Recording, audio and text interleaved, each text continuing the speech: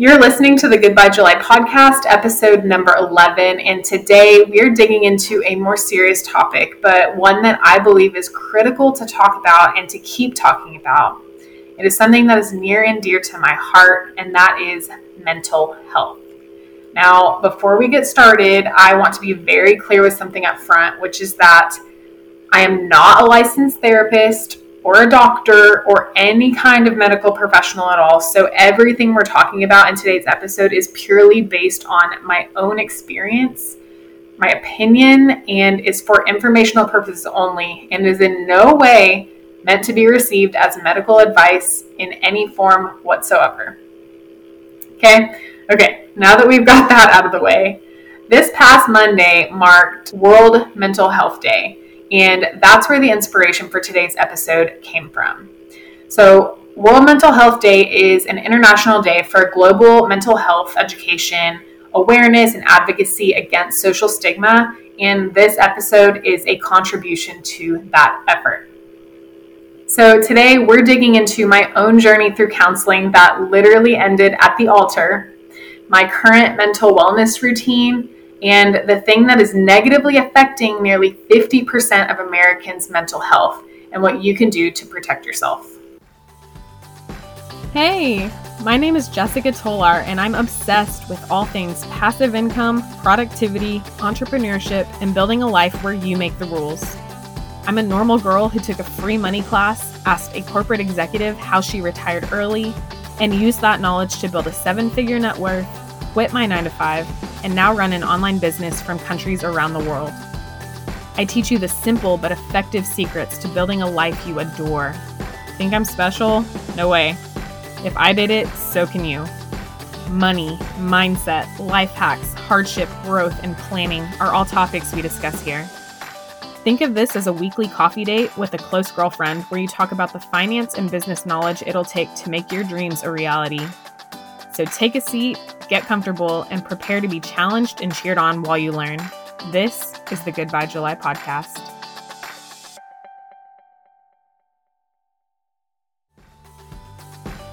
This episode of the Goodbye July podcast is sponsored by PureGrade Supplements. PureGrade is the all-natural supplement line that I use to get clear-minded, stay energized, feel great, and make every day as effective and efficient as possible. PureGrade is offering 10% off exclusively for Goodbye July listeners. Just go to puregradesupplements.com and use the code GoodbyeJuly at checkout to get started and get your mind and body back today. Just real quick before we get started, I have something for you that you are going to love. It's a free resource on budgeting, and I know budgeting may not feel like the most exciting topic, but it is the number one way to start on your path to mastering your money. There's no getting around it. It's just one of those things you have to do in order to move forward. But I've created a template that makes it much less painful. And once you fill it out once, the hardest part's over. Next month, you'll only have to fill in a few of the blanks rather than create it from scratch. Seriously, don't put it off. It is not as bad as you think. And honestly, the longer you wait, the harder it'll be later. So go get your free template today at jessicatolar.com/whatsmybudget. Again, that's jessicatolar.com/whatsmybudget. Okay, let's get back to today's episode. My mental health story predominantly begins in 2014 when I went through my first experience of what I can only assume was depression. I'm from Austin, but I was living in Dallas at the time. However, I knew in my heart that I wanted to move back to Austin. The vibe of Dallas is just so different from where I grew up, and although I learned a lot about myself by moving there, I knew that if I were going to stay in Texas, that Austin was where I had to be. On top of that, I'd recently ended my relationship with my then boyfriend, and that created an awkward divide in my Dallas friend group. Plus, my lease was about to end in a couple of months, so I was faced with a big decision on what to do if I couldn't find a job in Austin fast enough. I was interviewing for jobs in Austin, but nothing was really sticking, and I was unhappy in Dallas and exhausted because I would drive to Austin every single weekend. So I suppose the problem was that a lot of things in my life at that time fell outside of my control. And because I was so tired all the time, it made it really hard for me to think straight. So a friend of mine in Dallas was going to counseling, and she suggested that I try a session with her therapist. Because I hadn't found a healthy way to feel better, I figured, what the hell, let's give it a shot. So between the time I scheduled the appointment and the actual appointment itself, I actually landed a job in Austin. And knowing I was officially moving back to Austin, that alone made me feel better. But I figured that I'd go ahead and go to the appointment anyway, just because it took so much courage to kind of get me there in the first place. Unfortunately, my first experience in counseling was not a good one. I told the therapist that I just accepted a job offer in Austin, so I wouldn't be a regular client. However, I felt it was an important step in the right direction for me to honor that first counseling session, and I wanted to kind of just see what it was all about. To that, he pretty much told me that he felt like I was running away from my problems by relocating, and then he offered to write me a prescription for pills. I was shocked. This doctor, who I'd just met 30 minutes ago and who knew I'd probably never see him again, offered to write me a prescription for a serious psychological medication. And to be clear, I'm not saying medication is bad or that it cannot be helpful, but what I'm saying is that I'm just shocked that professional therapists would offer to prescribe pills after one session. In my opinion, it should take longer than an hour for someone to decide if their patient is a good fit for ongoing psychological medication, especially with something like counseling, where I believe a lot of good work can be done by talking, mindset work, and intentional life strategies. So after declining the Dallas therapist offer, I packed up my life in Dallas and I moved back to Austin. But after returning to Austin, things were not all sunshine and rainbows. And luckily, I was working for an employer who not only talked very openly about the importance of mental health, but who also happened to provide free counseling sessions to its employees. And just as an aside, if you're in tech, I highly recommend working for Cisco. Obviously there will be pros and cons with any job and any company, any manager, but when I was working there, I really loved the culture and especially the focus that they put on prioritizing mental health. It was something they talked about in company meetings very openly, very often. And then I very much feel like they walked the walk by giving all of us free counseling sessions. So once I learned about the free therapy sessions that Cisco offered, I decided to give counseling another shot, and this time I struck gold. I did a bunch of research before going this time, and I found a man who ultimately changed our lives for the better. At first, Corey was pretty skeptical, so when I invited him to come with me, he initially said no, and honestly, that irritated me. But based on what I was learning in counseling, I decided not to push him. I reminded myself of what I was learning, which is that you can only control yourself. And since then, that's become my favorite mantra and the greatest learning of all from all my time in therapy. So I went on my own and I worked on myself. And I definitely recommend this if you're in a relationship. Therapy together is great, but dedicated and focused individual work is so valuable. Eventually, Corey decided to come meet my counselor, Todd. And we worked with Todd once a month or once every other month. And it was our therapist, Todd, who officiated our wedding. We've since parted ways with Todd, but we use the tools and the mental strategies he gifted us very often. But that's not to say things are perfect all the time. We're human, so sometimes we do default back to those unhealthy habits. But the good news is now it's a very rare occurrence, whereas before counseling, it was very much our norm. Beyond our relationship, we also make it a point to work on our mental health as individuals. And what I've come to admire and appreciate about Corey is that he's gotten really good at paying attention to what we call the warning signs. He'll notice he's more tired than normal, or he's feeling unmotivated, yet a little restless and aimless. The moment he recognizes these feelings, he takes action. And what works for him is extreme exercise. Even though in those moments he definitely doesn't feel like it, he'll go on a super long bike ride, or he'll do an extra long session at the gym with heavier weights than normal. Sometimes he'll even go for a run, which he really normally does not do. But when you think about it, it makes sense. A quick online search will pull countless articles showing that exercise floods the brain with dopamine, serotonin, endorphins, and other mood-boosting neurotransmitters. And for me, this episode is really timely because I've actually been dealing with a bout of kind of almost depression these last couple of weeks, which I realize may seem strange because we have a lot to look forward to in these next few months with our move to El Salvador.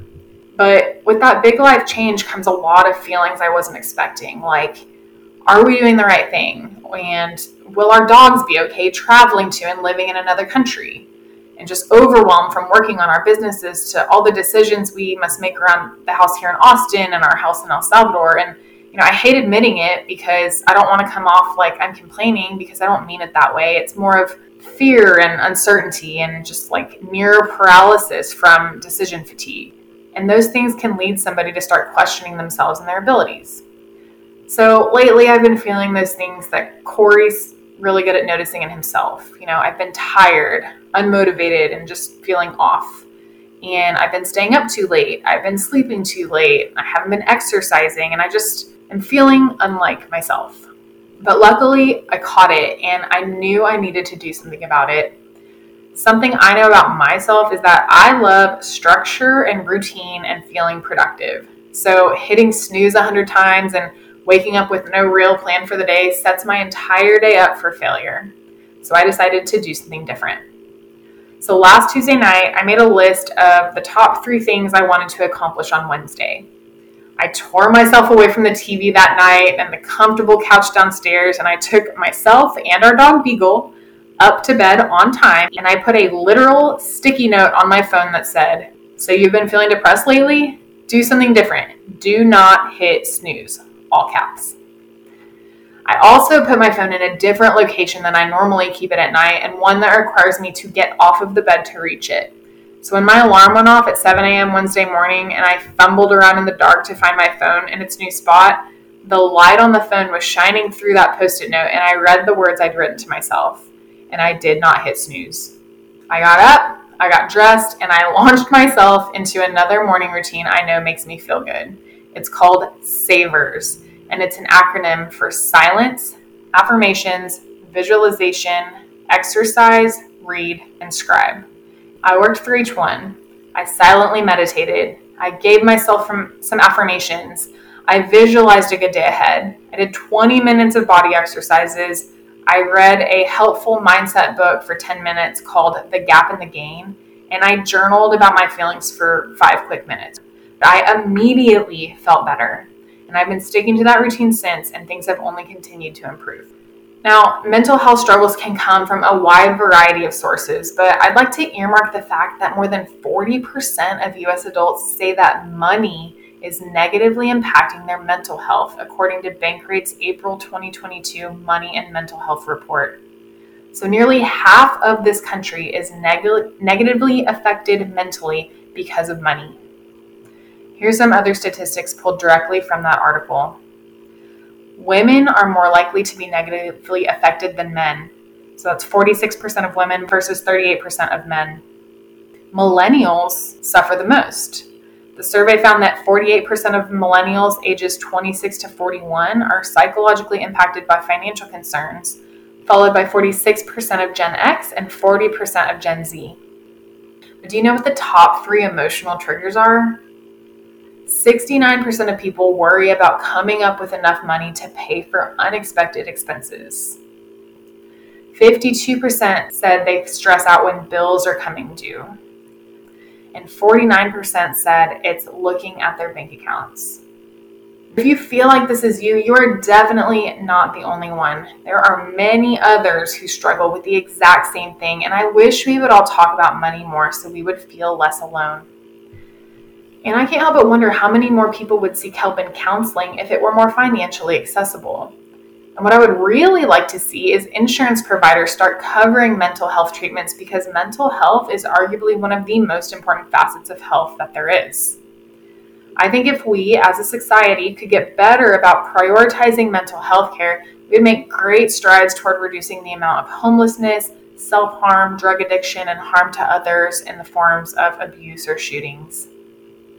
Even from my own experience, I'll be honest with you, after I left employers who offered free or discounted counseling sessions, I haven't been back, even in moments where I felt like I needed to go, because the independent health insurance that we now have, that we're now self-employed, it does not cover mental health, and mental health care is expensive.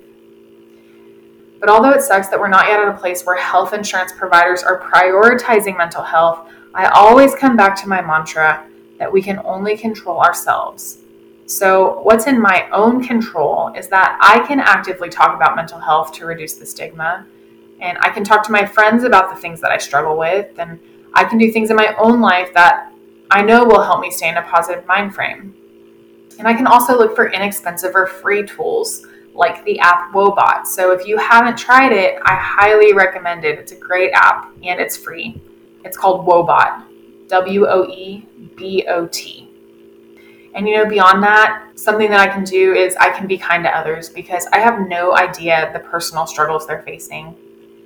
You just never really know what someone's going through. So at the very least, you can be nice. I heard something recently and it really stuck with me due to the homeless problem here in Austin. And it was that it's interesting how the public really rallies and fights to protect all the little children who grow up in troubled homes with drug addict parents and abuse and all of these horrible things. But the moment these little kids grow up and become drug addicts themselves to deal with their childhood trauma, which tons of research supports, the public suddenly turns on them. The narrative quickly shifts from we have to help them to we have to get rid of them. And I'm ashamed to admit that although I've never been outright unkind to a homeless person, I've definitely said unkind things about them when talking amongst my friends. But that was unfair. And thinking about these people and what some of them may have endured as children helps me be more empathetic and to remember that they're humans too, just like you and me. I just needed to tweak my perspective. And while I know there's not much in my direct power that I can do to change the situation, what I can do is be kind. Speaking of being kind, don't forget to be kind to yourself as well. We can be our biggest advocates or our biggest enemies. So choose to be your biggest advocate. Be nice, take time for introspection, and ask yourself the hard questions. Are you doing what you want with your life? Do you actually believe in what the company you're working for is trying to do? Or are you just working for money? Those are some of the most difficult questions I had to ask myself. And after a lot of reflection, I realized I had just been chasing money and I had to pivot if I wanted to spend time doing work I loved. Do you find yourself churning and burning through the week, looking forward to the weekend maybe a little too eagerly and leaning on a substance or any kind of escape just a little too much? That was a red flag for me. I was definitely living for the weekends, and on the weekends, I would just party and binge drink. But it can be scary to look at yourself, to really look, and there are a lot of things to consider. And again, money often comes up as a key consideration. But don't forget what we talked about before. If you worry in any way whatsoever about money, you are absolutely not alone. What I'd encourage you to do is just to take some kind of action. In other words, don't just live in your stress and anxiety. Do something about it. If you don't like where you're at or how you're feeling financially, you have to make a change if you want things to get better.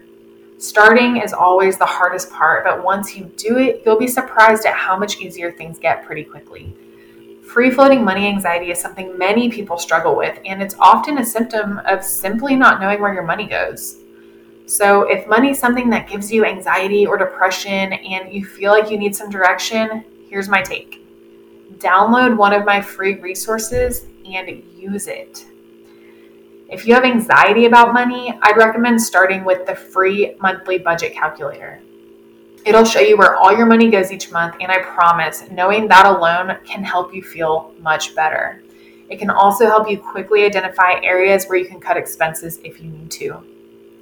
If you feel depressed about money, that may indicate that you're in debt or you feel undervalued or underpaid, in which case I would recommend using my free Ultimate Make More Money Starter Kit, which is built to help you land a pay raise that you can use as a confidence boost and or to pay off your debt faster.